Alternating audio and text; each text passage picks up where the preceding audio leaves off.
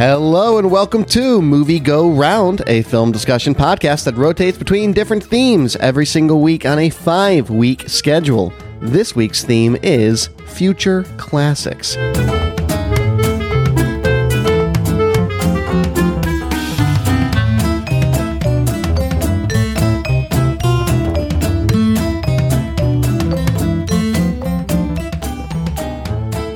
Hello, everybody. My name is Brett Stewart. Joining me for Future Classics Week, Nicole Davis. How are you? Classically tired, classically have my wine, classically sitting on my floor playing with my cat. I'm doing all the classic things for Future Classic Week. And David, how are you? I'm doing well. I'm sitting in a chair. I don't know if that's going to affect. That's what I usually do, so I guess that's classic. Sure. And everyone takes a lame joke and runs with it. Alrighty. So this week is Future Classics, which means one of us has the opportunity to pick a film that has come out in the last decade, so at this point 2010 and onward, that you think in some capacity will be a future classic of cinema. And we've put qualifiers in this before. It's a future art house classic or a future horror classic, or it'll be the kind of movie that film students watch and everyone else is really bored by. And we've talked about all those qualifiers before, and this might have some of those. I'm not sure yet. I picked this week's movie, but I do want to go ahead and let David announce next week's movie, Around the World, an international pick. David, what are we going to be watching?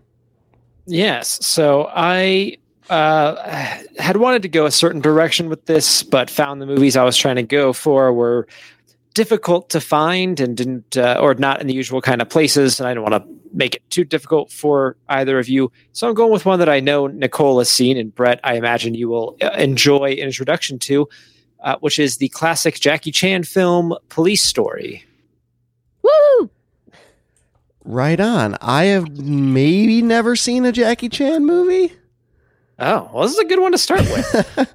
No. Wait, I saw the one that's apparently not a Jackie Chan movie, at least in terms of tone and style, which was like a drama he did a couple years ago, The Foreigner. I saw that. Okay. Oh. That's all I've seen of Jackie Chan. All right, I'm looking forward to that. Police Story. Check it out for next week. This week was my pick for Future Classics, and I picked The Last Black Man in San Francisco. It came out last year in 2019.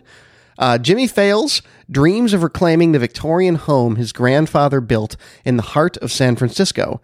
Joined on his quest by his best friend Mont, Jimmy searches for belonging in a rapidly changing city that seems to have left them behind.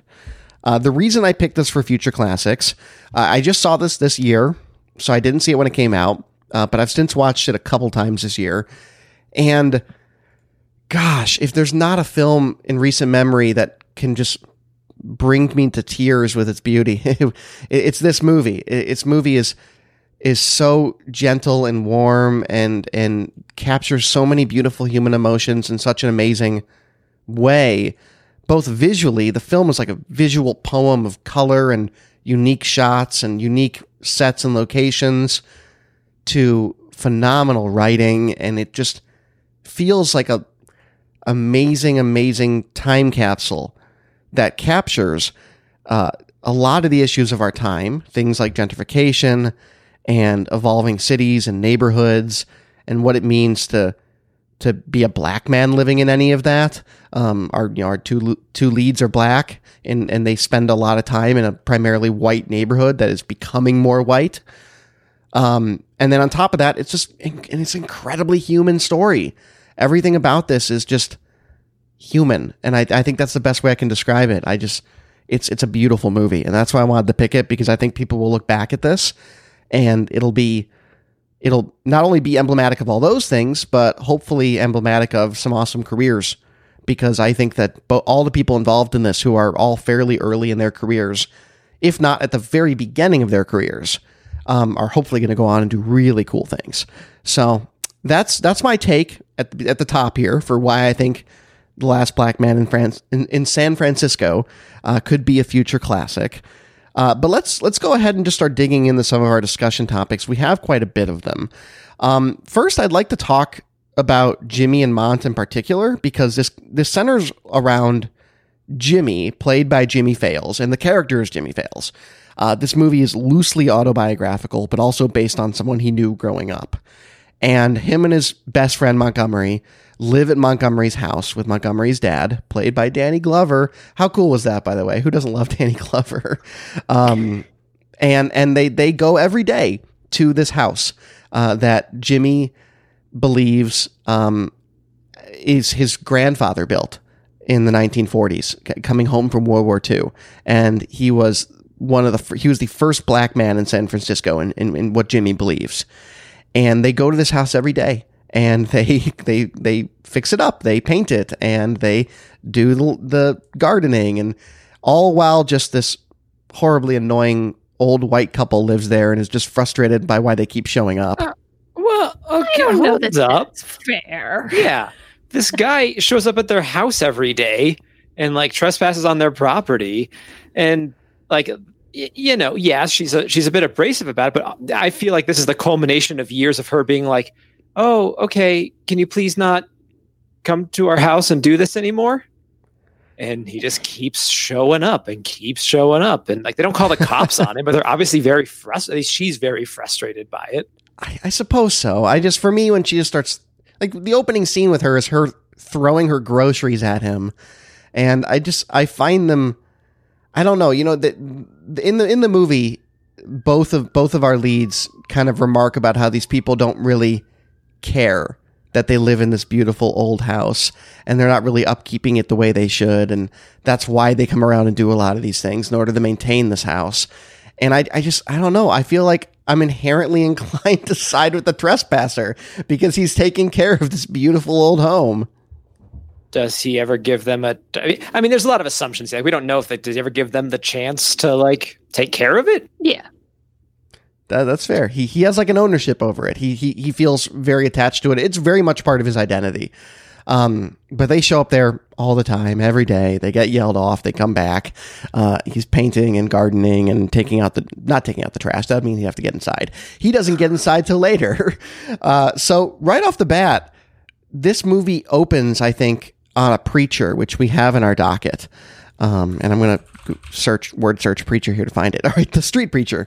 Yeah. So there's a street preacher, and he has the same shtick he gives every single day in this neighborhood outside of San Francisco, and they pass him every single day on their way to come to this house. What were your guys' impressions on entering this movie and being met with that? Because it's such an interesting intro to the movie. This is the edge, bro. The final frontier of manifest destiny. Last edge of the city. Man, 2 steps further, you'll be drinking that filthy salt water. But we built these ships. Nicole, you put in the docket. Yeah, I was letting you root for it. Well, I mean, it's certainly a clever device to sort of jumpstart the themes of the movie. You know, the preacher's opening, this opening bit concludes with him, you know, exhorting his congregation, such as it is, of the 2 guys at the bus stop, to fight for their land and fight for their homes. And of course, that's going to be a running thing throughout the movie, is Jimmy fighting for this house. But I mean, it's also, I don't know. I think it's a good shorthand for the diverse kinds of people that live in a city. He's a good central figure to have to kind of contrast against the backdrop where there are people picking up hazardous materials by the old naval shipyard. This actually is in San Francisco, but it's right on the outskirts. This was the Bayview Hunters Point area. And the old naval shipyard was declared a Superfund site back in the late 80s, early 90s. And they believe radioactive materials were leaking into the neighborhood. So there have been many protests and a lot of neighborhood outcry about the attempted development of the neighborhood with this stuff they believe still in the soil. So I mean, it's an example of a man speaking out against a backdrop of neglect. Right. Especially neglect by the U.S. government in particular, with all the naval ships in the background. So, I mean, I think it's a nice symbolic thing. But, on the other hand, a little part of me was like, because it's shorthand, because it's easy, it's a symbolic sort of person. It's a symbolic, they get to just out and out say the themes of the movie. Right. They do. Yeah. So, yeah. I mean, I liked him. He's one of the better street preachers I've seen. Certainly. He reminded me of a guy who likes to walk around some of the Boston tea stops. I've seen this guy in Downtown Crossing a couple times, walking up and down the platform and giving his sermon, and everybody pretty much paying him no mind. Right. But, I'm still going on with it every day. So, yeah, you get the sense that he's been doing this a long time, and you have Jimmy and Mont sitting there probably watching him every single day, and it's like this is a thing on repeat. And as Nicole says, it is a little heavy-handed. It comes out and it's like, here's the themes, which it does it in a way that is true to life enough to feel natural. It's not just like their opening conversation is two people being like, man, white people, right? We're black. It's instead, something that is as believably in this world, and something that they would face every single day. Yeah, one thing I also really find striking at the beginning of this film as well is you have this shot right before you get to the preacher where you have this young black girl on the street walking down the sidewalk and picking up a flower and like trying to like hand it to this just E.T. like force of, it's almost like the guys in the hazmats of E.T., how they feel so alien and out of place, to the guy that's in the hazmat suit picking up all the garbage. And the preacher makes the comment, like, they're out here wearing all of this. They don't care that we're not. Like, we're not the ones being protected here. And that visual, particularly with the little girl, is just really, really striking to me. But yeah, it is certainly very telly. and fortunately, I think the movie does a very good job with getting much more showy. But yes, very, very telly at the beginning. Let's also talk a bit about the actual house that they keep going to, this Victorian-style house overlooking the Golden Gate. Is there such a thing as house porn? Because I think this qualifies from Nicole. Yeah. Enjoy the rest of this episode just being Nicole gushing about the house. It's a beauty of a house. But also, like, I love how the white people added the sauna room or whatever. Like, right. Do you want to go for a schwitz? Not a bad addition. No. But I mean, it's got the wood carving throughout the house is just stunning. The balustrades and the wall paneling and the columns and the archways and it's all just sort of warmly gleaming at you, and it's absolutely gorgeous. And there's a secret room behind the bookcase. Right. And it's I love when he goes and scares people from it when the house is on the market. Secret room behind the bookcase. Yes, that is hilarious. It's true. I would kill for the secret bookcase room. That's a dream. Like, one day I hope to be able to put that into a house. I would hope to live in a house like this, just not in San Francisco because I'll never afford it. Right. I do not want to spend $4 million on it. Yeah. I love when they first get into the house, because what ends up happening is this white couple moves out because her sister died, and presumably the house was in the family, and now the sisters are fighting over the house, and her husband are no longer living there. And Jimmy decides, all right, we're going to go squat there. We're going to go get all my all my stuff from my dad that was no longer, there was no longer space for it, so he has to go to his aunt. We'll talk about her separately. But he brings all his stuff because his dad once lived in this home in the 90s when he was growing up. And they set up shop inside this house. They start repairing it. They start trying to put bills in their name. Pulling the whole squatter's right thing, as the realtor would say, when he finds out that they are indeed staying in the home. But you get inside this house and it's just, Nicole, you're so right. It's the warmest lighting. Like there's these shots where everything's very dark, and then they finally start, individually you see shots of Jimmy just putting in light bulbs because they've taken all the light bulbs out, and just the house starts warming more and more as time goes on until you eventually reach kind of the pinnacle scene of the play. And the house kind of grows with the characters in that way. You start seeing more of it, and you start feeling this weird connection to the house that it is a major character in this story. Yeah, absolutely. It's a gorgeous house with a lot of character, and you really get a feeling of, for the people that live in this house, what it means to them. Like their attachment to it, their relationship to it is really special. Absolutely. And I also do love, Nicole, you mentioned like the columns and the balustrades. I think the correct way to describe it all is columns and shit, man, which is what Kofi says when he walks in.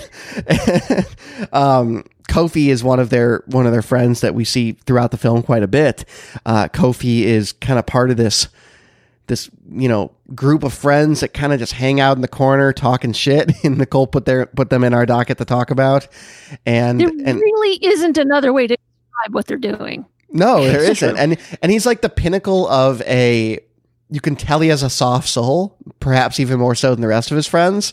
And he wants to open up, and he doesn't know how to be vulnerable with his friends.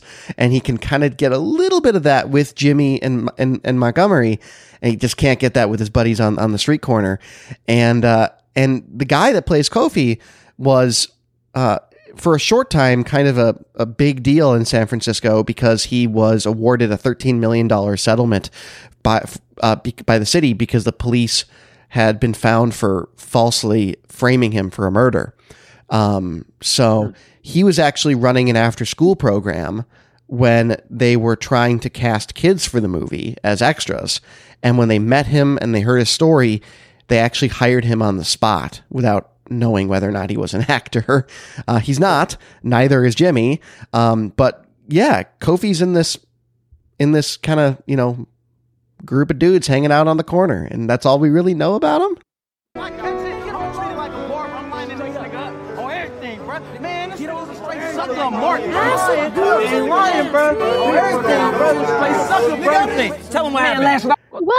I mean, he's kind of striking in a couple of ways. One, he's about a head taller than everybody else.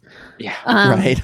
But two, he's just most of the time just sort of staring thoughtfully off into the distance. And like, even when his friends are giving him a hard time about deciding not to fight with rivals in another part of the city, and he's just got this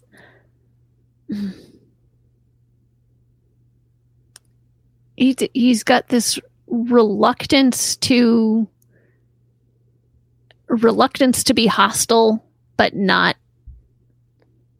And I mean, but that's as strongly as I would put it. I wouldn't say, he's got this gentleness to him. No, but this reluctance to be riled. There is a feeling among them, and this is also demonstrated through the play, that there has to be a certain amount of a showing of strength. Like there's a certain machismo that you have to have.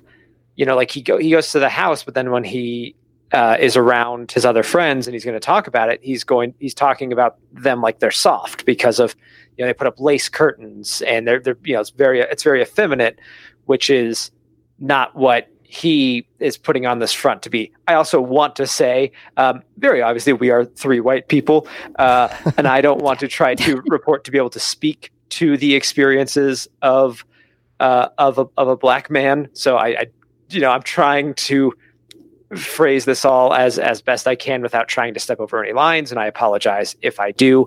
I think there is definitely a bit of masculinity that he feels, and that they all feel, being there in that corner talking shit, that they have to be tough in a way.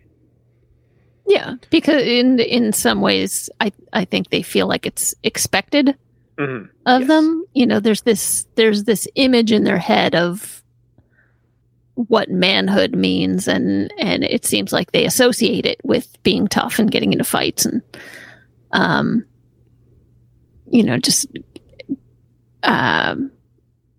giving each other a hard time, as kidding, but kind of not, it's kind of mean.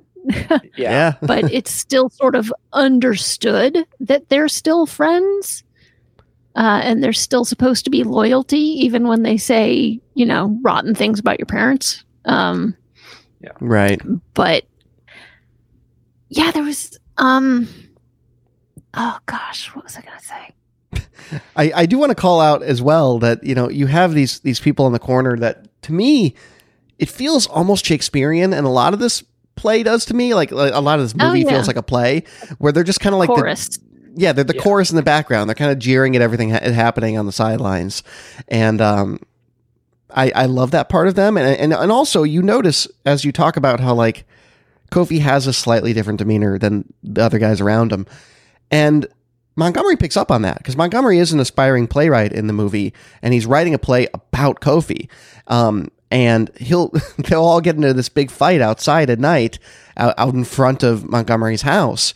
And this is the scene Nicole was talking about where he doesn't want to fight the other guy, and they're giving him shit for it. And he comes out and starts like stage directing them. And he's like, "You're doing great work. Yeah. I really love where this is going. It's very authentic. Just, stand here." Like he starts stage directing his idea of what this is, because he sees that in Kofi. He sees there's a very different personality at play there. And we unfortunately don't get a lot of that. And I think that's because Kofi's character puts up all those barriers, or as Montgomery would say later in the movie, is put in a lot of boxes.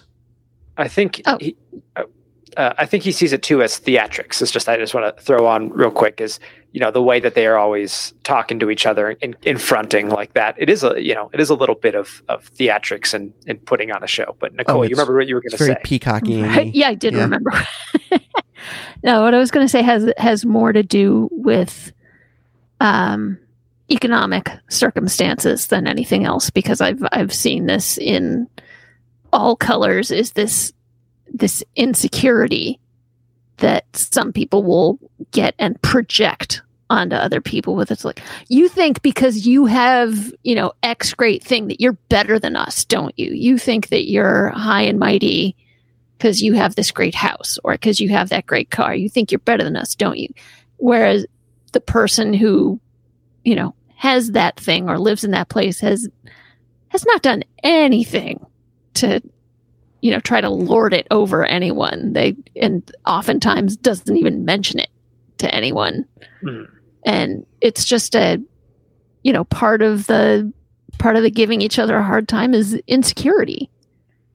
Yeah. It's like, can I make sure that we're all on the same level? That no one here is better than I am. And if somebody does start acting like they're better than I am, we'll pull them right back down. Yeah. Yeah, I think you see all of that kind of break a bit when Kofi gets shot and killed. Spoiler alert for this movie, in case you didn't know we were going to talk about plot points. And you have the friend who, one of the guys that was on the corner with him, and he's coming up to Jimmy and Mont, and he's being real tough, and the other guys are encouraging him, like, yeah, fight him. This is they're I don't know, talking crap about why did Kofi have to die? Fight him for that. And the guy just ends up burying his face in Jimmy's chest and crying. And, when it all comes down to it, like they're putting up this front, but they've got this other side to them. They don't feel like they should be able to or can show. Yeah, I mean, there's a great moment in that exchange where what causes this guy to let his guard down is Jimmy says, you know, he was my friend too. Like, and because you have this interesting relationship between Kofi and Jimmy and Mont, and Nicole, you referenced it in our docket as well, because Jimmy and Kofi in particular, there's a stint where, you know, Jimmy lives in this house in his adolescence. His dad loses the house. He lives in a group home for a time. He has all these kind of different steps where he never really had a stable footing growing up. And Kofi was also in the group home, but bigger and older. So when kids would, you know, gang up on Jimmy, Kofi would defend him. So there's this long-standing brotherhood between Jimmy and Kofi, even if we don't really see it until later on in the movie, particularly once Kofi's gone. And I love the scene in the movie where Jimmy is talking about his last interactions with Kofi. And, you know, he says, Kofi said some really hurtful shit to me, some of the worst things that anyone has ever said to me. But he also defended me growing up because people aren't just one thing. And I think that the movie and the play at the end, which we can talk about kind of separately because I think it's its own thing, captures that really well, that all these characters can get put in the boxes, and they have been by these societal structures, bringing them into these neighborhoods and gentrifying them out of where they grew up and where their roots are. And there's so much more than the boxes they get stuck into. And I think this movie just does a beautiful job with that. And it's a very human thing. And Kofi in particular is a great catalyst for that. Yeah, I mean, it shows it's a really good illustration of how people can live in different boxes at the same time, because you can have, I remember when I was in high school, I had like 3 very distinct friend groups, and they didn't mix with each other, and being with these different groups of friends brought out different aspects of my personality. So it's like it was a different box for each group. Right. You know, friend group A and friend group B, and then you go home to your family, and that's a whole other box that you get into, or a whole other sphere of influence, or whatever you want to call it. And it also reinforces that people aren't just one thing. You know, each person knows someone differently. You know, everyone in their lives knows them a little bit differently. I believe another friend does. I believe the term is code switching. Yeah. It's something that is well documented. And it's something that started as a language thing, but has kind of turned into a phrase for how we all kind of, as Nicole was saying, you know, you switch between friend groups, and you switch kind of the way that you talk, you interact, or might be more sarcastic with these people. I believe Jim Gaffigan has a great bit about it, where he's like, there's nothing more stressful than mixing 2 groups of friends. It's like, you know, don't be surprised when I start talking with a British accent, that kind of thing. Yeah, you're absolutely right. And I want to backtrack just a smidge too, because Nicole, you mentioned these different groups that Kofi is in, and how Kofi has that mindset of trying to kind of drag Jimmy back down to be back on the same level. And it's funny because like Jimmy doesn't even really own this house, and I'm not sure if that's ever explicitly told to Kofi, even though I'm sure Kofi knows. And there's a great moment in the movie where toward the beginning where Mont and Jimmy are getting shovels to go garden the house. And, you know, keep in mind that when they get stuff to go back to the house, it is a trek. Like, as Nicole said, this is not directly in San Francisco, whereas the house is. So they take buses, they ride their skateboard, they run. It takes them a while to get there. And all of a sudden, Jimmy's cousin rolls up in this car that is just decked out to be lived in. There's lights all over it, and there's like curtains on the windows, and Mont says, "Hey, isn't that the car that you lived in for a time?" Because Jimmy had also lived in a car for a time. And sure enough, his cousin took it from him, and now his cousin was living in it. And his cousin offers to drive them to the city, and he makes the comment where he's like, "Hey, you know, no one owns anything. Like, I don't own this car, but I didn't really take it from you because you didn't own it that much either. And there is this element of fleeting things in life, because the moment he makes that comment is when they're watching a large apartment building get demolished that previously had over 100 rent-controlled units, presumably people they knew lived there. And he makes that comment about the car, like, you don't really own anything. And I think that speaks to kind of the gentrification that you see throughout this movie, that nothing is permanent in this life. And this movie does a really beautiful job of showing you that. Yeah. Speaking of which, apparently one of the issues when filming this was that the neighborhoods they were filming in were actually changing so fast that there were so many new constructions and things being demolished that it became problematic, because they'd film and then there'd be things in shots where they had to go do reshoots or something like that they then have to redo the entire thing because it would look so different. Which is, if that's not emblematic of a movie that's largely about gentrification, I don't know what is. Because presumably this neighborhood that the house is in was once, I don't believe it was once largely African American. I think it was largely Asian, if I remember correctly in the movie. The tour guide, he mentions that, like, at first it was primarily Asian, and then I think like they referred to it as like the Harlem of the West. Oh, right. Oh, the tour guide. Can we talk about the tour guide that rolls up on the Segways with all the people wearing the little Segway helmets and is explaining the neighborhood to them? There's something about, like, I don't know. There's something weird about people being tourists inside of everyday culture of other people that I find so bizarre. I don't know how to put it. I see them every fall. We have Segway tours through Salem. Oh, right. Sure. In the autumn. And it is really strange because they really don't go a whole lot beyond walking speed. Right. So you sort of wonder, why don't you just do the walking tours? But it's, you'd get more tired walking than riding the Segway, I suppose. So you could go a little bit further afield without getting exhausted. But I mean, there's no avoiding looking dorky on a Segway. There just isn't. Nobody looks cool on a Segway. Yeah. If there's any industry that I am okay with COVID killing, it is the Segway tour industry. Wait, why would it though? I mean, but those Everybody's companies separate.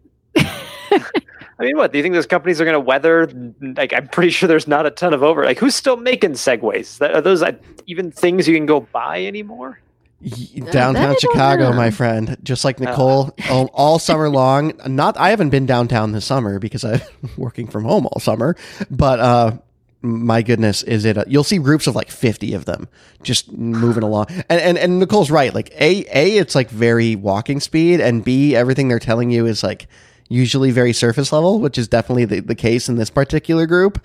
But I think the issue I have with it is that in this movie in particular, it does such a great job of showing at least this tour group being so representative of white people going through areas to learn about the culture, when for them it's almost like a novelty, because at the end of it, as they're going away, he's like, now we're going to go check out where X did Y. And like all of them are like, yay, and like clap their little hands. And like, it doesn't feel very genuine to me. It doesn't feel like they care a whole lot about the actual culture and people in the neighborhood and history of it, but it is this novelty. I mean, so people shouldn't take tours of architecture? I don't know what I'm getting at. No, I see what you're I do understand what you mean. Yes. But I mean, there is another side to it. In some cases it can spark a real interest to actually, do deep research and get involved and appreciative of a culture. But yeah. I mean, for a lot of people who take tours, it's a box to check off. It's like, when I went to San Francisco, it's like, okay, we went to Chinatown and Japantown and the Castro and, like 5 different neighborhoods. And you're like, tick, tick, tick, tick, tick. It's like, these are the things you're supposed to go see. You're collecting your proximity to things. I stood near that. I'll be entirely hypocritical here and say that if you're ever in New Orleans, take one of the ghost tours, but from a local, like not one of the ones that you find on Groupon. Take one from a local that's going to tell you about the actual people that are haunting Cemetery Number 1. It's really cool. So I'll be a little hypocritical there. Moving along, I also want to talk just about the relationship between Jimmy and Mont, because this movie rides or dies on that chemistry, and so much to the point that when they were writing and preparing for the movie, both actors lived together in a hotel room and did what they do in the movie for weeks, where one of them took the bed, the other took the ground, because they switch in the movie in Mont's bedroom. And they would do that for weeks. And Jonathan Majors, the guy who plays Montgomery, who is a classically trained actor, would teach Jimmy Fails like script terms and things he needed to know about how to make a movie. And then Jimmy Fails would help fully realize this character and, almost get into a level of method acting with them. And Jonathan Majors made the comment in an interview that he thinks that they were, brothers in a different life, in a different world. And you can feel it because this movie, yes, it's about gentrification and it's about the things you tell yourself to get through life and what he tells himself about this house and his family's legacy and how he's tied it to his own identity. But it's also just like an ode to male friendships. Like, you don't see a lot of male friendships in movies that are like gentle and beautiful in the way that the relationship is between those two. It is so brotherly and loving and powerful. And I can't think of a lot of other brotherly relationships like that in movies between two guy friends. It's just, it's really unique to me. I want to drink my coffee and scratch my ass while I read the paper. You don't read the paper, Jimmy. Because I never had a home to read it in. We could yell.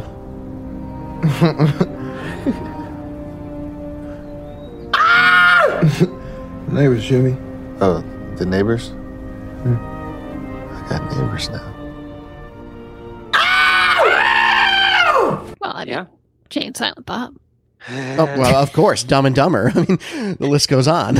But yeah, there's just something really like tender about this relationship between the two of them, and they're with each other till the end, and it's beautiful. Yeah, there is a quality to their friendship that is brotherhood, right? Like they live together, they are together all the time, and you really kind of get the sense of just how much they sort of need each other, especially by the ending of the movie when Jimmy leaves and it's just Mont and I really like that they give us a glimpse of, now Mont's going about his day all by himself, and it's so much emptier without Jimmy there. The shot at the pier at the end, single tear. Yeah, when Mont is alone on the pier, and he actually made a comment about that in an interview where he's like, at filming that shot, I just felt like the most alone I felt in this world. Like, where I was just like at the end of this pier, the camera was super far away from me, and Jimmy wasn't there. And we'll get into the ending a little bit later. I think that's probably a good thing to end with. But you're right. Like, it's just they rely on each other. And here's the thing, like Montgomery discovers halfway through this movie that this house was not built by Jimmy Fails' grandfather, that it was actually built 100 years before in the 1850s, not in the 1940s. And everyone who has been telling Jimmy that this house for the period and the architecture for the 1850s is right, that, this is not his family home, at least in the way he thinks it is. And he gets that by seeing the deed from the realtor. And he holds it from him. He's going to tell him. I didn't catch that until my second viewing of this because I had the subtitles on. But when they're standing on the porch together after Montgomery comes home from the realtor, he says, your grandfather, and then gets cut off by Jimmy saying, I'm not leaving this place. And as soon as Jimmy says, I'm not leaving this place, he kind of recoils a little bit and says, hey, I'm here with you. I'll stay. But he's going to tell him, and he doesn't. until he incorporates it into his play. What do you guys think of the play where he's doing a one-man play to pretty much all the characters that we've been introduced to in the movie in the attic of this house? I really liked it.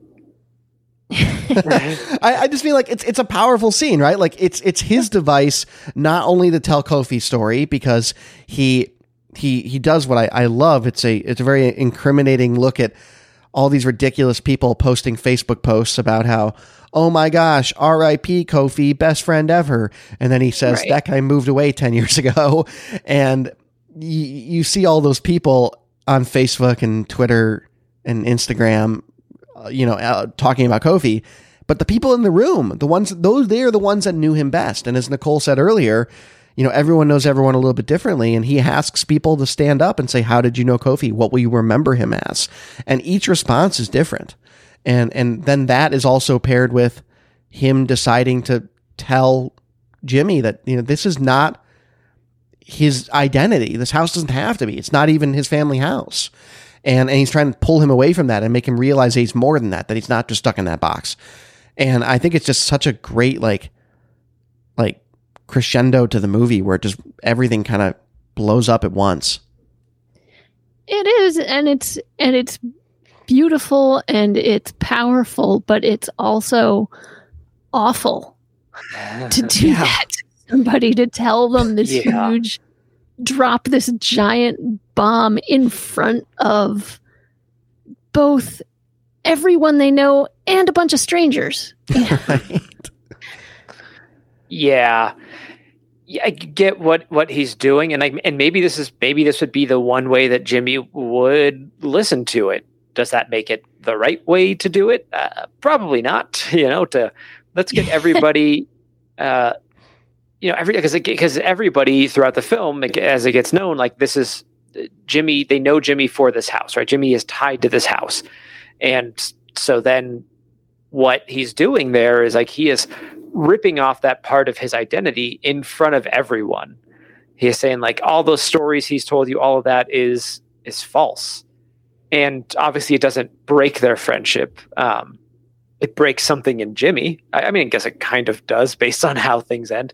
But it certainly breaks something in Jimmy, and it's rough. It's hard, but it's really beautifully done. Yeah, a lot of times we talk about in future classic movies, like acting students will watch this. Acting students, I think, will watch Jonathan Majors in this movie.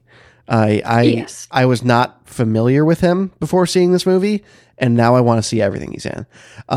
Which just anecdotally, I do want to throw out there that he's in the new Jordan Peele drama horror show called I had the name on the top of my tongue.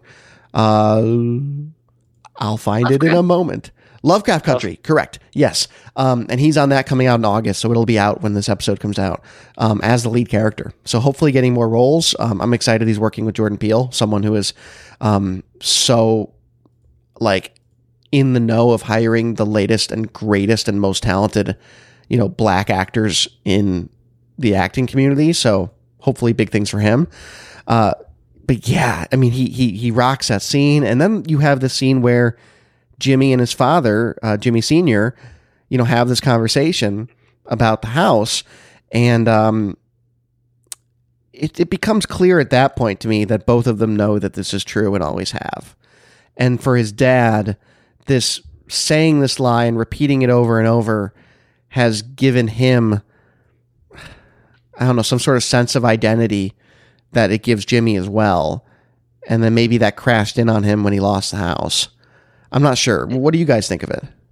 I wondered for a minute if maybe if it was at all possible that Jimmy's father didn't know that like his own father had lied to him about building the house, and it had become this family legend. But then I realized, that officially at some point his father, Jimmy's dad had owned the house, and so he would know because he'd have seen the deed to it. Yeah. But he's attached a piece of his identity to the house too. but he's also, it's not all a positive thing for him because he lost the house because of his drug Right. problem. Yeah. So, I mean, it's both. It used to be a source of pride and then it became a source of shame. And so I think that's why he, earlier in the movie, when Jimmy comes to see him and starts talking about the house, he kicks him out. He's like, we don't talk about that house. Mm. We don't talk about it anymore. Get out. Yeah. And he doesn't let him put together the bootleg DVDs anymore. So, Right. Yep. Played by the great Rob Morgan. I just want to shout him out. Always like seeing him in things. fantastic. Yeah. Yeah. But I kind of got a sense of a little bit like, he wasn't the world's greatest dad, as kind of evidenced by several things in the story. And kind of to amplify that, like, this is a line we don't even know, like maybe the story originated here. Like the dad would tell the kids that, even though it was a lie. And to him, over the years, that lie came back and twisted on him and bit him when he lost the house. But I don't know. I kind of got this. For me, there's a little bit of like headcanon there where it's like he was perpetuating the story to his son for so long. I think so. I think you're right. I also want to talk about the other side of that family, which is the mother. And this scene just like punches me right in the gut because I have family members that are close to me biologically, that if I was to, meet them on the street, it would go like this. And we tell each other the same lies. And it's, oh my God. I think it hit me more emotionally these couple times I watched it, where Jimmy and Mont are on the bus, and all of a sudden his mom gets on the bus and she's on the phone and she's talking about how, she's clearly planning on going to like an AA meeting or something like that. She talks about how she's been clean. So we learned that, both of his parents had drug problems, and all of a sudden she notices her son sitting across from him and she's like, oh, like, Jimmy, it's so great to see you. And they give a little hug and asks what he's been up to. He's living at the house. Oh, I'll come by tomorrow. I have your phone number. I don't have a phone. Oh, well, I'll just come by tomorrow. What time? I'll just come by tomorrow. She's not coming by tomorrow. And you both know that. And that's what's so heartbreaking about it. Like, it's so real to me. Like, people have relationships like that with parents and family members. And that 2-minute scene captures it better than I could possibly imagine. Yeah. Both of them wanting to get out of that situation as quickly as possible. But also, like, willing enough is. to keep up the niceties, They're like, oh, I'll come by tomorrow. Yeah. Yeah. I mean, it is. I think all of us to some degree now after lockdown have gotten really comfortable with like not seeing people in person, and it's gotten weird when we do. Or there's, like if you're thinking about, talking to someone, you're thinking about texting someone and they suddenly call you out of the blue on the phone, and you're Right. like, wait, no, I'm not ready for this particular sort of interaction. I mean, that's what happens to Jimmy on the bus. It's like, I'm not ready for this. No. And the mother is clearly not ready for it either. And she's telling whoever's on the phone that she knows where these meetings are. She's been clean for 3 years, and I don't believe her. Yeah. I'm not- Yeah. I believe that she might be mostly clean or Yeah. been clean for a little while, because she Sounds like looks well put together. But I just, the way she says it, I don't believe her. Yeah. It I sounds like a believe- frustrated sponsor on the other end of the phone, like trying to get her to come in. Yeah. Yeah, believe- that certainly could be. She's been to these meetings before, probably. She probably goes to them on and off over the years, knows where everything is, probably sees kind of the same people. Yeah, exactly. It's been just in and out for her, though. It's never been, it's serious, and then it isn't. Yeah. It struck me this time And gosh, I watched this movie twice this week. I mentioned that in the pre-show to you guys. It was super helpful to me. I should start doing that more often. But I watched the second time with subtitles, and I was really only reading the subtitles. I wasn't really watching the movie because I really wanted to get all the dialogue. And, she mentions, and I just didn't catch it the first couple times, she's like, oh my gosh, you're so much taller than last time I saw you. And then it kind of clicked with me like, oh my God, how long has this been? Like, Yeah. it is quite possible he has not seen his mom in a decade, or longer. And so he says he was in a group home. You're not typically in a group home if you're living with your parents. Right. Living in a car and stuff. It's quite possible. Oh man, that scene. it's a heavy scene. And I also want to talk a little bit about his aunt. Which do we know if it's I assume it's his father's sister because she has all of his father's stuff. I think so. It would be odd if it was a mother's sister. So I'm 90% sure it's the father's sister. Oh, it's got to be because when he shows up to get the dad's stuff, she says, "Did he put you up to this?" Like I feel like there's a understanding there that she knows his dad pretty well too, and maybe doesn't think so highly of him. But I love Aunt Wanda. There's not enough Aunt Wanda in this movie. Right. And Aunt Wanda dating what's the guy's name that she's dating and is just like doing Ricky is so great. I love the shot where she's like, do that trick again. And he's like on Jimmy's skateboard and just does a little kick flip. And she's like, starts biting her lip. And then it cuts to him on the ground and he's just like, yeah. And just does this nod at the camera. To be fair, he's a pretty good looking man. Oh yeah. They're great. I loved, as Nicole said, not enough Aunt Wanda, and by extension, not enough Aunt Wanda and Ricky. I don't care about Ricky. I want the two of them because she is delightful in the way that she speaks about him and speaks to him. Yeah, and she has a line at the end of the movie, and shame on me for not writing it down. I should have, but it's something to the effect of when she's talking with Jimmy about the house, and she's telling him, you had to tell the truth, you had to tell yourself these lies or something like that. Something to that regard where she's comforting him in the fact that this was part of your identity and you had to believe this home was in your family because this is how you became you. And then she kind of, nudges him to move on from it, which is probably healthy at this point for Jimmy. I think Jimmy needs to move on, which I suppose is. Oh, go ahead, Nicole. For it. Oh, sorry. Aunt Wanda asks him if he really wants to fight for that house all his life because she knows that's what it's going to take for him to be able to move to it. And and you get the feeling that if he decides that's what he wants to do, she's going to support him. She's going to be there for him. But, and she also says that she's trying to give him a sense of his own value as a person. She says if he does leave, it's not his loss, it's San Francisco's. Yeah. Absolutely. And that actress, and I'll pull up her name here because she's just so darn good in this movie. Tanisha Arnold. She was in an interview where she's gushing about the movie and how it's, the best project she's ever worked on. She loved everyone on it. And I guess everyone that worked on it was very close. And she starts talking about how, and this is where it got me thinking about it as a future classic as well, because she calls the movie a moment in time. It has the human themes, friendship, passion, sorrow, but it also captures, this city in flux, the gentrification, the fact that San Francisco in particular is an ever-changing city. For listeners who have not been to San Francisco, it's kind of every bit as weird as this movie makes it seem. Like the random naked dude on the bench, the Silicon Valley assholes in the trolley drinking.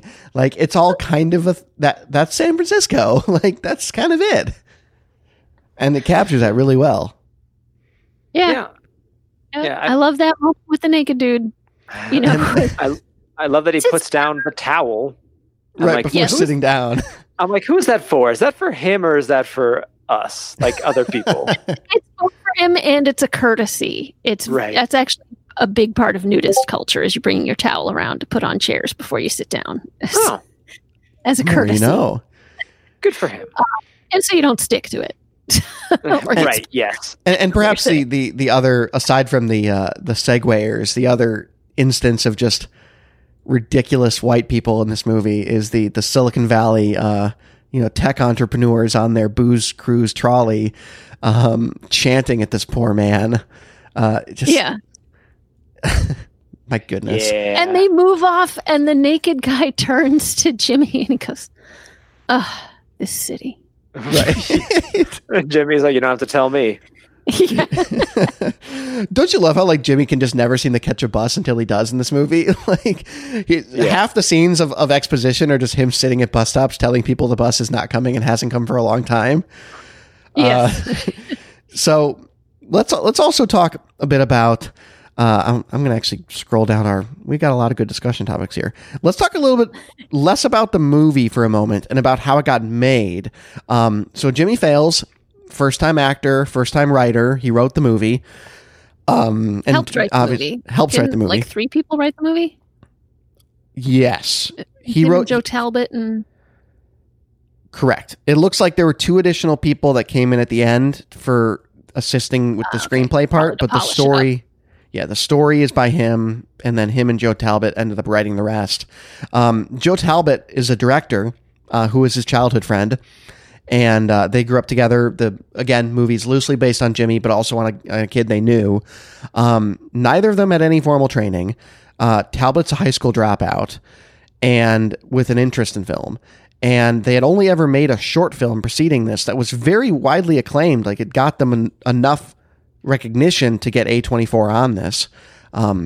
We haven't really talked about A24, but this is an A24 movie, and doesn't surprise me because they seem to be the studio that's willing to fund everything awesome nowadays. Lady Bird, Hereditary, Moonlight, that sort of stuff. And then I'm sorry, I lost my train of thought there.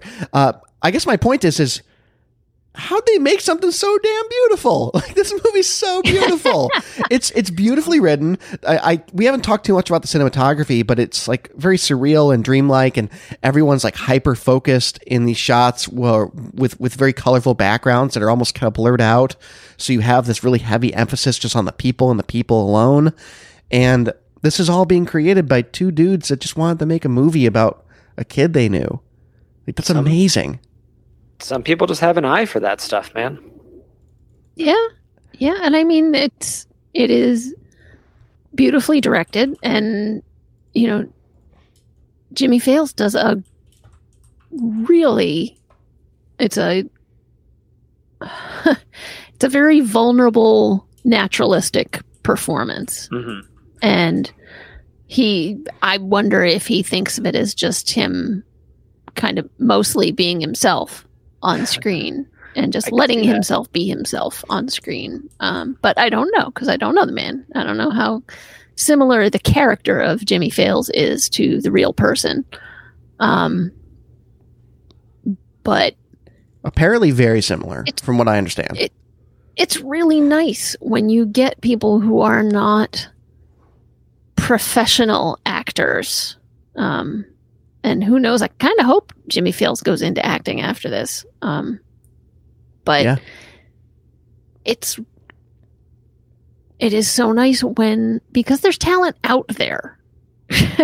There's talent for being on screen out there that has not spent their whole lives dedicated to it and trying to get to Hollywood and trying to catch their big break. But there's this people who have these charismatic qualities that don't get shared, and it's a shame. And it's really nice when that gets found and shown and shared with the world. And I think that's what's happened here.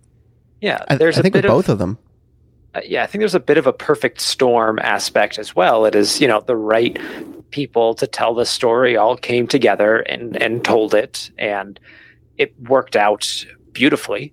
They have a well-written, well-acted, well-shot movie that these people are all going to go off, hopefully, and do other things, and I'm sure they will all be good. Hopefully they are good. Hopefully, we learned that Jimmy Fails does have a talent and has a lot more in him, but I think we're not going to see them quite in the same way as they are in this movie, because it feels just so much like them all coming together in a unique way.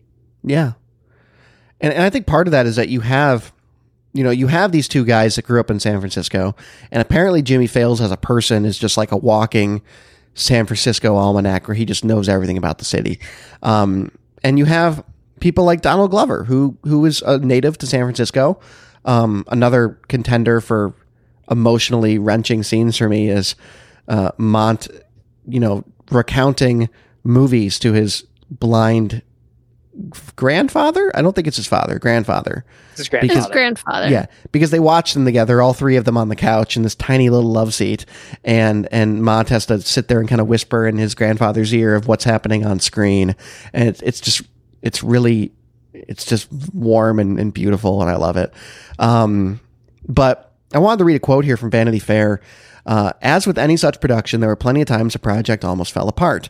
When pitching the movie to distributors, Talbot and Fails found that executives were intrigued by the idea, but only if they could cast Donald Glover or Michael B. Jordan in Fails' role. That ended the meetings. What was so special and integral about this movie is Jimmy in every way, Talbot recalled thinking. I also want to mention this other quote from the article, which I just found amusing, regarding the cinematography. The team also struggled to land a permanent photographer. Scheduling conflicts led to one leaving to make a Flamingo documentary. Another lived outside the U.S. and couldn't work with a visa. Talbot grew so desperate that he found himself writing a letter to Paul Thomas Anderson, who had just made his feature cinematography debut on his 2017 film Phantom Thread, to see if he'd be available. I was like, look, I know you're young in your career as a cinematographer, Paul, but your film Phantom Thread shows great promise. So if you'd like to pick this one, we'd love to have you. That gambit didn't work. So Talbot eventually landed on Adam Newport Berra, who filmed Barry, the Obama biopic, and then also Euphoria for HBO. And that kind of clicked with me, because if you've seen any bits of Euphoria, this guy has a style, and it kind of is similar to this movie. So yeah, it's just, I love everyone in this. I really hope that you see more of these guys in more unique things. There's nothing yet that they've been announced aside from, what's his name? I'm blanking on names now. Jonathan Majors. Aside from Jonathan Majors is doing a ton of stuff. So super excited about that. A couple other brief discussion topics before we talk about the very end of the movie, and I think that's a good way to wrap up the show. There's just a great quote in here where there's these two women on the bus sitting across from Jimmy toward the end of the movie, and they're talking about how much they hate San Francisco. They're living in squalor. Everything's a dumpster fire. It's a total mess. Why do we even live here? And then he's like, well, do you love San Francisco? And she's like, well, yeah, I'm here. And they start complaining about it. And he says to them, you can't hate it until you love it. You have to love San Francisco to hate San Francisco. And that quote kind of stuck with me, because I kind of get where he's coming from. Like you really have to be emotionally invested in something to the point of loving it that you can then turn to hate it. And I don't know.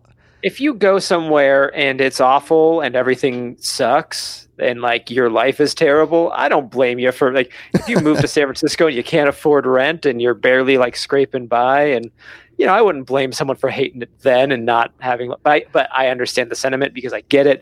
Yeah. And that's not these girls. One of them is I'm just working for a startup, right? So she's working for making, six figures. It's just, yeah, no, I hear you. Well, so 6 figures, that'll get you a corner of a 1-bedroom apartment. Right, at a Silicon Valley startup. That's true. Yeah. Right. Because I was just going to say, I've had these similar feelings about Phoenix, which is where I'm from. And I really identified with Jimmy in a lot of that because, San Francisco is changing around him constantly. It's this whole new thing. And, I loved Phoenix when I lived there, and I go back now and, all my friends are gone. They've moved to other places, or they don't really hang out together anymore, and stuff's changing all the time. There's restaurants near my parents' house that were never there before. And there's all new storefronts, and places I used to know and love and go to were gone. And it's just it doesn't feel like the Phoenix that I grew up in anymore. And I understand that attachment to it. And that kind of lost feeling you feel when it all starts to disappear. Yeah. I mean, that I think it also, it speaks to a contrast between Jimmy's point of view, where home for him is this house. This house is home, and it's like at the root of his identity. And I think a lot of times we grow up thinking that the place, either the house or the town that we grew up in, is home. But I think really it's the people who we grew up with that are home. Like I get together with a group of my friends from my hometown, and it's like being home again. You feel comfortable, you feel relaxed, and like you're somewhere safe and can say whatever. But you're in some place that's 5 towns over from where you used to live, or you're in a different state or what have you, but it still feels home like, and that's, I don't know if that's a dichotomy if that's something that only exists for some people, where people are home, and for other people places really are home and they get fixated on them, or if that's a universal thing. Right. Yeah, and this that's what I love about this movie, is that it kind of explores, what is that sense of home for Jimmy. I'd like to talk about the music as well before we talk about the ending. I really, really love the score. It has just the right amount of, sweeping little pieces of orchestral that just kind of dip in and out of it, but also just a great selection of songs that they've also chosen to include in the soundtrack. In particular, there are very few recordings I can think of in recent release anyway, that are just more emotional and beautifully sung than Michael Marshall, a Bay Area native, singing his rendition of San Francisco. Yep, San Francisco, Flowers in Your Hair. And oh my God, that song, I could listen to his rendition of it on loop, and it's beautiful. And that in particular is a very interesting guy, because he kind of came to a little bit of fame earlier in 2019 than before this movie came out, because he's the I Got 5 on It guy. The guy that sings the hook on that song. And then they remixed that song to make it scary for Us with Jordan Peele. Yeah. And then it became a big hit again. So they actually went out and found him in an article I read, and apparently he just lives he likes to live what he calls a low-key lifestyle of putting out new music and growing weed. And he does kind of do some of that street performing type stuff that you see in the movie. He is what some people refer to as the forgotten Bay Area musician, had a beautiful voice, involved in a lot of really cool things, never really made it on his own. But he's in this movie as well. So love to see he's not only in the movie, he sings in the movie, but is also on the soundtrack. But I love the music. I just can't get over how well scored it is. It just is beautiful. Yeah. Yeah. Not really anything I can say. Right. Yeah. I should actually call out whoever did it, but we're toward the end of the podcast and I don't have it up. So it was wonderful. All right. So let's talk about the ending of the movie. Ending of the movie, Jimmy leaves. Jimmy goes ahead and writes a note. Thank you for being my best friend. Tears gushing down my face at this point in it. And as he leaves, and we see this shot of him in a rowboat, going across the bay. I assume it's more symbolic that I'm just going to go live in Oakland now. Yeah. I'm just so done with San Francisco. But yeah, it's it's almost like this Walt Whitman poem come to life on screen, where he's freeing himself from the shackles of San Francisco and leaving everything behind and going to the sea. I don't know what to make of it. And I know you guys didn't either. I don't know. Yeah. I mean, it's beautiful and it's poetic and it's, a good reminder of basic geography.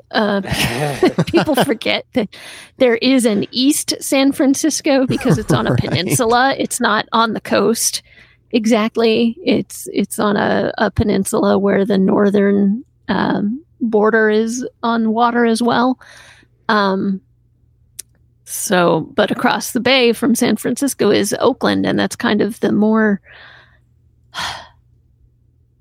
I don't want to say traditional. I think that the more historically notable divide is that San Francisco is very heavily white, and Oakland is where more of the African American residents congregate. I think mostly due to economic and systemic racist factors.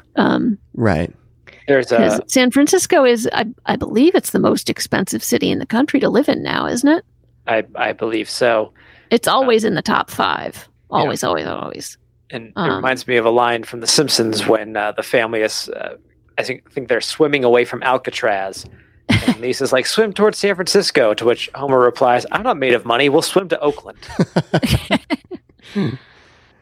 Yeah. Right. But I mean, is he going to start his life over? Is he just going to start a trek eastward?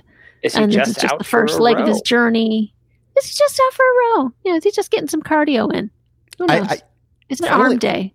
Funnily enough, I actually do believe for me, that's the answer, is that he's not doing some sort of grand, make landfall in Oakland, and that's now where I live.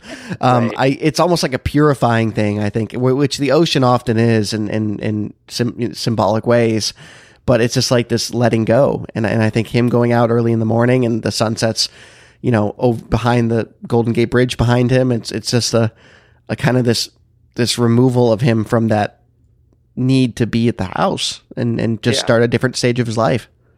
Well, yeah, and I think I do think he would be going back. He's obviously very close to his grandfather. He would not just be like, "All right, Grandpa, see you later. I'm going to go row out into the ocean. Good luck."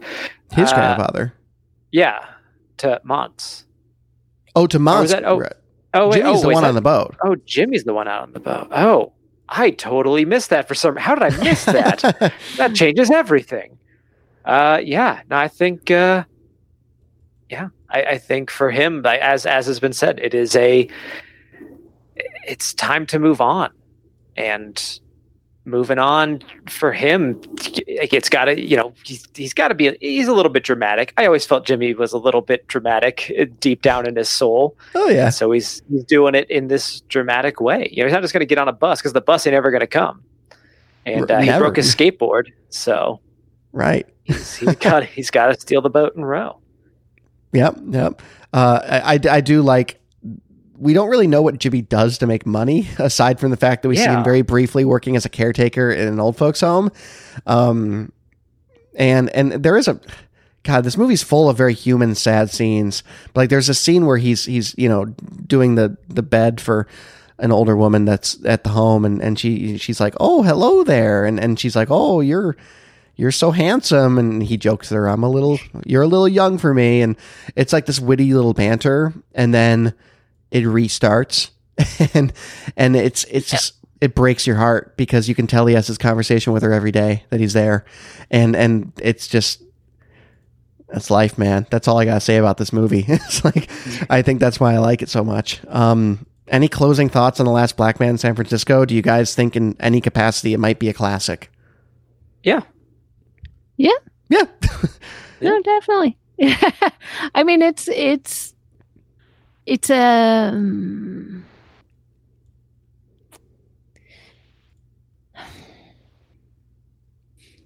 sounds belittling to say it's a small classic, but I mean, it's like this movie, even though it's, the city of San Francisco is part of it, and this big, beautiful house is part of it, and it, goes back and forth across the city, and it's got this span to it. It's a very intimate movie in a lot of ways, where it's just about this very small group of characters, and their lives and stories, and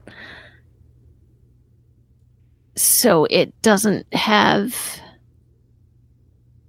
the epic scope that some people will want to hang on a classic movie.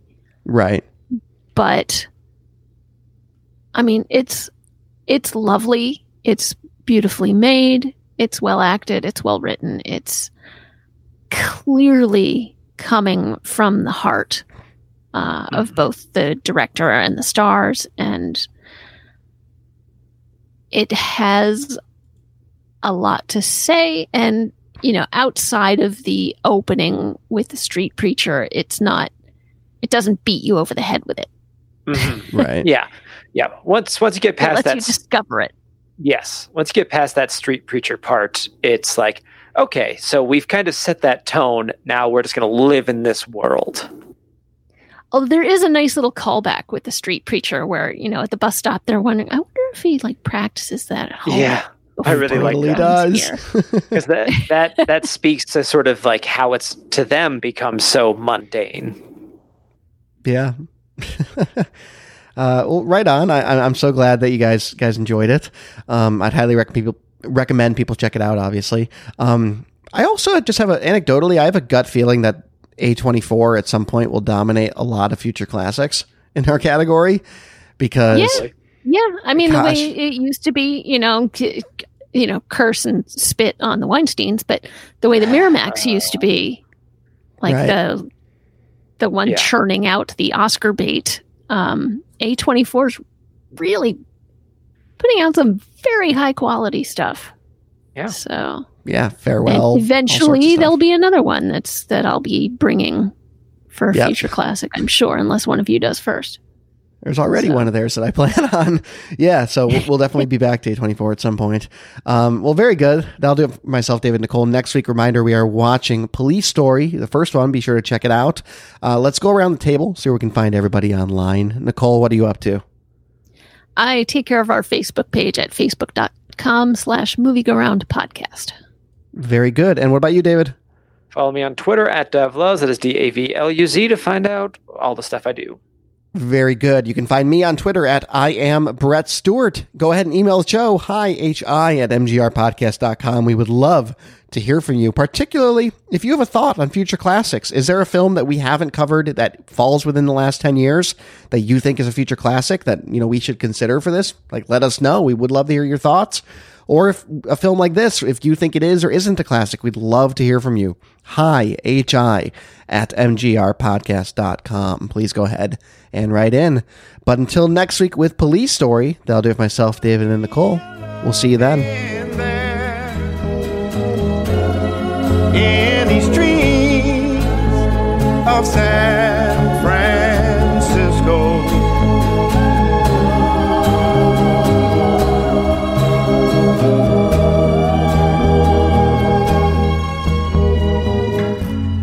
if you come to San Francisco, summertime will be a love in there. That was good. Thank you, sir.